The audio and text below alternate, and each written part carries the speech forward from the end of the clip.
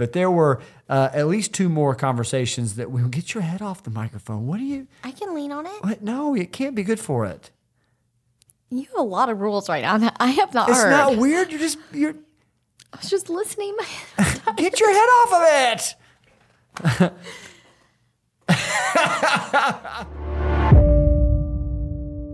Hey, the next conversation that I wanted us to give our biggest takeaways from were the people who are now leading. So Nikki and Peppa, who we talked about our conversation with them last time, their session, they transitioned leadership to a young couple, Archie and Sam. Yeah, so Nikki and Peppa were leading a church HTB simultaneously while they launched Alpha. And when they transitioned to lead Alpha full-time, they handed the church over to Sam and Archie. Yeah, and so part of the practical reason why we meet with them is because we started leading Faith Promise, and they went through a leadership transition, just learning from them a little bit. But also, I mean, they're really at the center of this church planting movement that's already planted 150 churches and doing more. And it really, in a post-Christian culture, they're seeing a lot of salvations, a lot of spiritual momentum, just some really cool stuff. And so, can I put you on the spot? What was your greatest takeaway from the conversation with them? You know, one of the things I loved was Sam shared her testimony about her parents getting saved and what changed in their home. And so they lived in kind of like, she had a rougher childhood to begin with. And her dad was in like this really dark place, and he just found himself at church. And it wasn't open when he was there, but he just made a decision, I'm going to go back when it's open. And he went, and he and her mom got saved, and her life changed radically. She said all of a sudden there was this peace in our home that she'd never experienced before, and that they were so compassionate and kind. She said all the time, homeless people were in and out of their home. They always had strippers and prostitutes in and out of their home. They changed how they lived to like the communal living type deal. Like instead of living in a home on their own, they sold their house and they moved into this like community type experience, and so that they could pool their resources. Yeah, sorry. Go ahead. Very like Acts 2 church. Yeah. So they lived together, everything they had. And so she said, I remember she didn't really necessarily know how to preach the gospel or to evangelize, but she remembered being a young girl at JL's age, 9 years old, sitting on the front stoop with this woman who's coming out of sex work. And she's telling her, hey, Jesus just loves you so much. Mm-hmm. And I was so challenged because I'm looking at Sam as a grown woman who has her children who are now getting ready to go off to university and in high school. And she wasn't damaged by being around lost people, around the homeless, around prostitutes and strippers. What she walked away with was this deep compassion and empathy for people who are far from God, and not just people far from God, but the marginalized in particular. And so much so that she... Well, that is her mission. So when she and Archie, before they took HTB, they had planted a church. That church planted many other churches. I mean, I think it was 7 total. But her ministry was and she eventually built a city center where people came to get meals. She has a group of women that would go into strip clubs and minister to women. If somebody from nights throughout the week that they met came on Sunday morning, immediately somebody was at the door of the church to meet this girl and have her sit with them. Oh, I'm so glad you're here. I wanted you to sit with me. Like the people who are on the outskirts of society were ushered in as VIPs into the house of God. And I was so challenged and encouraged and inspired because I have such a heart that Faith Promise would be a place where everybody gets a seat at the table. No matter where you were throughout the week, you're allowed to be loved, and you have permission to be at our table. You have permission to be here and to meet with Jesus, no matter what you did Monday through Saturday. You know, and so that our personal home would be that kind of place.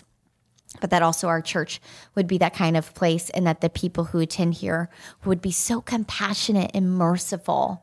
And she's rallied an entire ministry. So now if they've transitioned back to their sending church, they're working on shifting that culture to be similar to what they had planted out when they were at the church that they started. Yeah, and I think that it really leads well, and I think I know it'll be one of our kind of veins of discussion today, but they have 150 churches, and so obviously scaling a ministry that's so unique and so compassionate and so welcoming and so gospel-centered, I mean, it's not easy, right? I mean, having a church... Well, and it can't be exactly the same everywhere because every community is different. Right. And so, and that's what Sam, who's Archie's wife that Rachel was referencing, she talked a lot about social transformation and stuff like that. But really one of my biggest takeaways, not just for the organization as a church, but also for the individual lives of the people listening right now and wanting to discover or walk in their purpose and winning their world is, when we talked about, hey, how do you really continue to multiply this culture of evangelism and life change and social transformation? When he said that when people experience it, they experience such radical change and love in their life that where they go, they want to bring it, they want to replicate it, they want to see it happen. And so I know most people who are joining us for the podcast, maybe you're not planting churches and all that kind of stuff, but what kind of culture do you want to replicate in your spouse or your kids or your friends? And because there is a culture that we're all setting, there is a culture that we're all creating and making. The question is it intentional? Is it on purpose, or is it on accident? Because I don't think an eternal culture ever happens on accident. Again, that Ephesians 6, our battle is not against flesh and blood, against rulers and principalities in heavenly places right now. And so, I mean, the flow of our culture is not just towards the eternal. And so that was one of my biggest takeaways from our time with them is, this culture, if it could be replicated across the UK, which is a post-Christian nation, if that culture be replicated across 150 churches across the nation, then we should be able to do it in our families, with our kids, with our friends. And you even referenced it with Sam's family, that they didn't protect her from God's kingdom coming. They actually invited her into it. Mm-hmm. And so I think that'd be a great question. If we have our kids or our group or whatever it might be, and we talk about God and we talk about his kingdom coming, but we never practically go see it, or even better, go and bring it places, then I think we'll have a generation of people who come up and just don't think it's real, don't believe it, which I think we're experiencing some of that with Gen Z and Gen Alpha, where, Well, and all the deconstructing millennials and Xers are doing, was really out of this space where we say all of these things and we're wrestling with this, hey, there's all this stuff you say and I see in the Bible, but that's not what I see the church do. Or I didn't see it personally in my own home. And so I see some people doing that, but what I was told was following Jesus, I'm not seeing it. Mm-hmm. And so there's this frustration because the two don't line up. So for me, it was just very challenging of just being like, hey, I don't do a good job of that. I do not do a good job of, meeting the marginalized and creating space for them in my life. Yeah. And what am I willing? We talked last time about the gospel being the center. Am I willing to bend my knee to all the things that I want to make room for the kingdom of heaven, to keep the gospel at the center? Am I willing to do that? Mm-hmm. And I just want, I don't think that a lot of believers are, because, at least in America, we like things neat and tidy and we want to be in control. And we're so afraid. I think we're just so afraid. Oh gosh, well, what's that going to do to my kids? Or I don't want them around those people or that group. Or what if they teach them something? And and this is in the church. These are real things. Hey, I don't know. I was talking with someone. They said, hey, I don't know that I would want my son to come to the student ministry because the lifestyle that a lot of the students are living. And I'm just so challenged, even more so that, hey, like we can raise a generation of believers who know how to love people closer to Jesus, not all the way on their own, as children, but we can equip them. And I don't have to shield them from everything. Yeah. I was just very, very convicted over how concerned am I about my kids being, raised up with a Christian worldview. What a difference it would be if they were just experiencing it all the time. Yeah. In our home, right. Not in just at the building, but like in our house. How personal is it for us? Yeah. No, I think that's great. And I mean, what are we modeling? And we won't talk about parenting, but what are we modeling because they see, if we make that differentiation or separation, because if you said something as intense as like, hey, we're not going to be around people who are different color than us, you're like, well, that's racist. Well, right. If you're like, hey, we're not going to be around people who believe differently than us, you'd be like, oh gosh, that's, I hate to say it's worse, but it's worse. I mean, people are going to, who's going to go after them? But either way, something else from that conversation that connects into this and actually builds on the last conversation, because Nikki and Peppa said this, but Sam and Archie said it as well.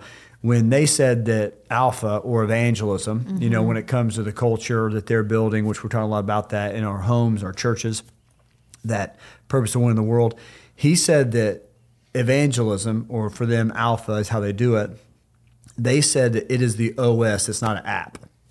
And so last time we talked about the gospel being the center. Well, and this is just a different way to say it. They said that, hey, the alpha evangelism, people being pursued that are far from God, that is the OS. That is what runs everything. The gospel or evangelism or alpha is not an application that might connect with it. This is the most important thing. And if something doesn't connect with it, then it's out. It doesn't fit. And so again, I think that's huge. Like where we're taking our kids, or what we're talking to them about, the opportunities they get, things like that. What we're celebrating, is the gospel. Is it an application, that we hit sometimes, or is it the OS that everything is built on and around? That love for God and love for his people that are far from him. So those are some of the things. And I want to hit the last meeting that we had as well that was so powerful. And so that's Archie and Sam. And again, that's just a fraction of them pouring into us. But another unreal opportunity we had was we got to sit down with a guy named N.T. Wright.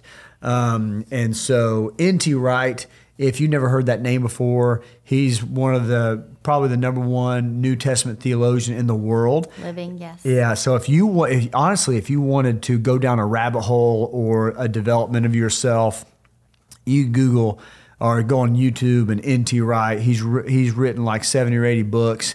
Now he is so smart. We read his book, Surprised by Hope, on the resurrection and stuff like that. And it's very academic, it's very thick, but it's very powerful. It's not just, it feels like a textbook in some ways, but I couldn't encourage you enough. But you want to talk a little bit about why N.T. Wright is special to us and to Faith Promise specifically, and then we'll talk about some of our biggest takeaways. Yeah, as Zach and I were wrestling, I went through a season of really just wrestling with women in ministry. And as we began our transition season, really the fall of 21, we were watching some videos of pastors, because we're normal, that's what we watch. And a video came up of somebody that we respected, and he was just knows more than us, and he had said that women in leadership in the church were wolves in sheep's clothing.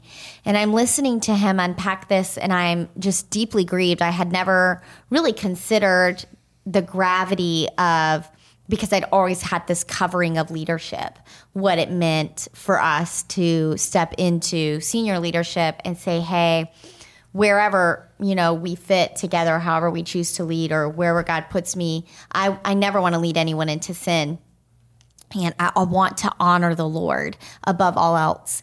And the video right after, so there was this one perspective, and the video right after was N.T. Wright, and he has so much kindness. That first video was not like the person talking, he wasn't kind. He wasn't compassionate. He wasn't, but Tom, which is what he asked us to call him, is Tom. And he was so kind and nice, compassionate. Yeah. And he just said, hey, here's what the Bible says. Here's how, here's what I see, and here's some resources. And so for me, at the beginning of that journey, I was presented with two thoughts, but N.T. Wright's content was so helpful for me to start asking questions. And it wasn't a feelings-based, neither of those men were speaking from feeling. They both highly valued the Word of God and loved the Lord and have served Him faithfully for the majority of their lives. And both of them respected and revered in, Christian circles. And so it was interesting for me to see, for me, N.T. Wright's compassion and kindness in how he communicated above all else. But then to challenge also and offer an opportunity to say, hey, wait a minute, this may not be what we think it is. Yeah. And so to be with him for 9 hours was wild. So he's really special to us. But I would say my biggest takeaway from N.T. Wright was his knowledge of the Word of God. Mm. And so I love God's Word, and I'm going to do my Bible reading plan every year, and I try to do the New Testament once a month, but I don't know if you ever do this, and I'm kind of in this weird space where this keeps on coming up, where we all have a paradigm around things. So like here's a good example. Like there was a season where I really felt like I was working out really hard. And then I got a new workout partner, Mark Winterton, goes to the Farragut campus. He's amazing. But I was young, and I was like, I'm going to see if he's bigger than me. I'm going to see if I can work out with him. And there was a whole new, he changed my paradigm. Like, I could work so much harder. And then I started working out with a different guy who did more like cardio stuff. And I was like, and so you get in these circumstances or these atmospheres that change your paradigm. And so this was... like I've had 3 or 4 or 5 experiences around the Word of God with other men and women where my paradigm was shifted. And so I felt like I was on a trajectory to know God's Word well, and memorize a lot of it. But in that room, and N.T. Wright is not like hyper charismatic, like he never raises his voice. He's always I can't do an accent, or I would, but it would. Are you about to try? I was going to, but I'm not I don't going think to. You should I'm either. Reserve it. All I had was herbs. That was from earlier. Anyway. I was so impacted. Just a funny example is I asked him about a verse. I brought some questions for him. I asked him about a verse, and he gets his Bible out, and he starts looking at it to read the verse that I had a question about. And I realized it looks different. And I said, what is that? And it was a Greek New Testament. So he was reading Greek, which obviously Greek is the language that the New Testament was written in. So, the word that I had a question about, he said the phrase in the Greek. And I don't know, I was just so challenged. I was like, oh my gosh, like there's so much more to the word, like that's available through and available and accessible. It's not just available like maybe someday I could have the opportunity, but just through Blue Letter Bible and through commentaries, like there's so much around the word. That was just my big takeaway. Like there's a ton of the word that, or there's so much more of the word that I need to pursue and just be,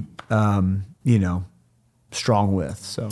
Well, I think when one of the things that we processed through, he kind of took us through the outline of his new text that he's working on right now. And he talked a little bit about it's basically end times understanding. And he was talking, we just kind of asked him, you had asked him, I think, like, what's one thing as you've studied the word over your life, 50 years of scholarly study of God's word, of the Pauline age. And he said, hey, like believers are supposed to be bringing heaven to earth.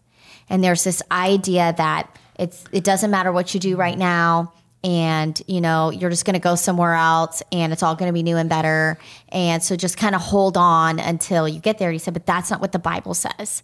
The Bible is not a book about holding on until you die so you get to do something better, be a part of something better. He said the Bible is teaching us what God is going to do right now, that he's filled you with the Spirit to bring heaven to earth. And I was so challenged, especially coupled with being with Nikki and with Sam, like, hey, where am I bringing heaven to earth?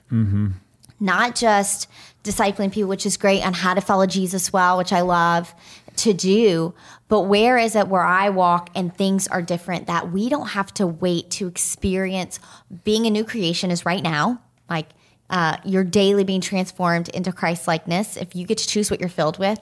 Yeah. And we can experience right now the new earth and the new heaven if we choose to engage with God in it.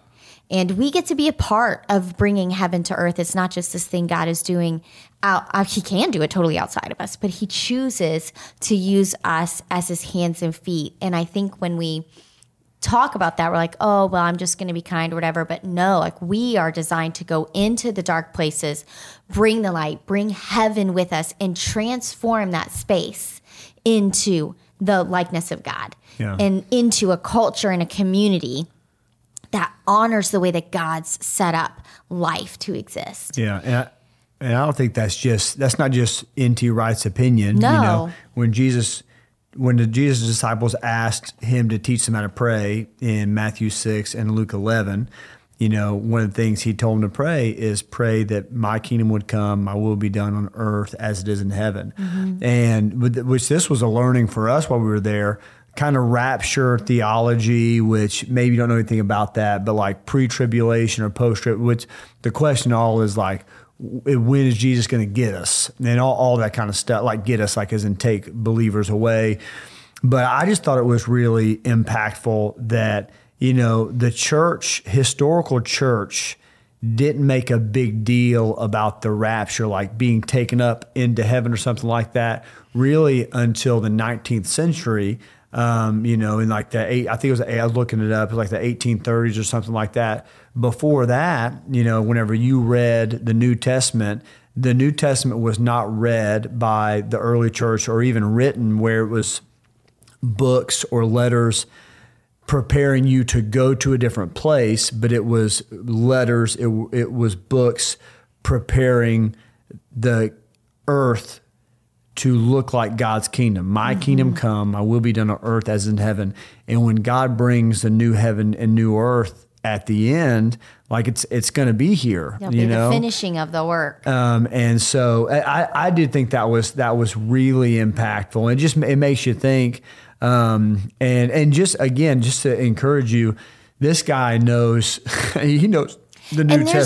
There's a lot of, I mean, like, you can fall into a hole and read and you're like, well, this guy says this and this person says this. And that's really that's beside the point. Like, we're not going to have this academic debate about all this stuff. It's just simply to ask the question. It is without a doubt that you have been called to walk and live as Christ, and that we are supposed to be experiencing God right now, and that the community of the church is supposed to be like God and operating like God. And that is supposed to go beyond just the community of believers. It's supposed to move into communities and into cities and into nations, that everyone would hear the name of Jesus, and that they would be impacted by their needs being met and being loved and seen, and being introduced to the God of the universe. Yeah. And I just am, I feel like sometimes we get so spun up in, well, who's right and what's the exact right way to do it? And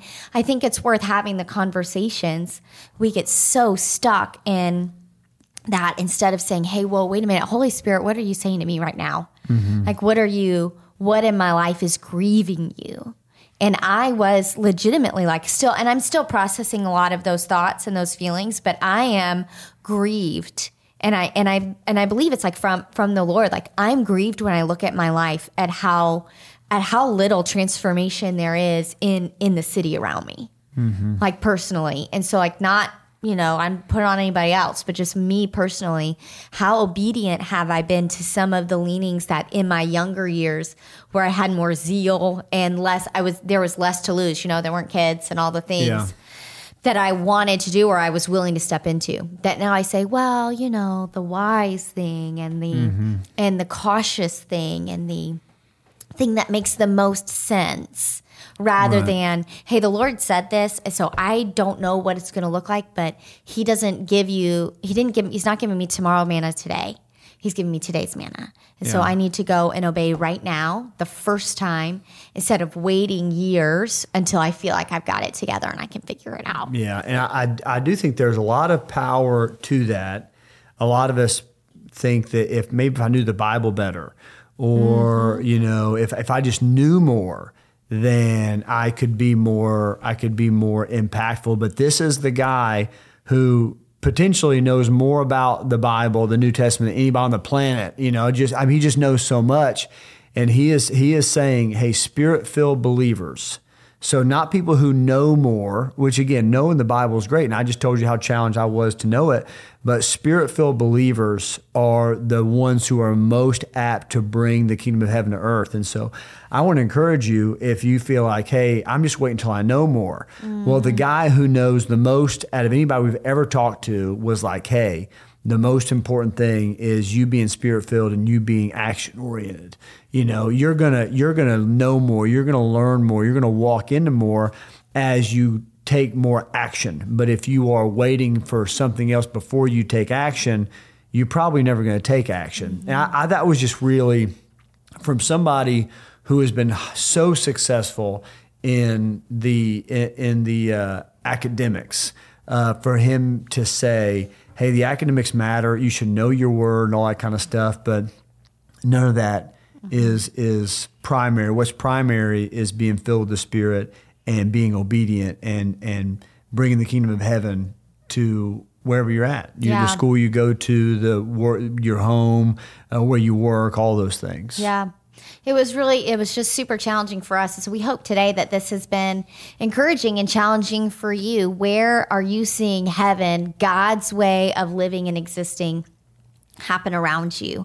And are you willing to let go of some of the things that you love and maybe, dare I say, idolize, some things that have been placed on a pedestal in your life that you've been unwilling to sacrifice for the kingdom of heaven to come near. And so we just want to challenge you as you go out and win your world, that you're somebody when Jesus looks at you and says, am I enough for you?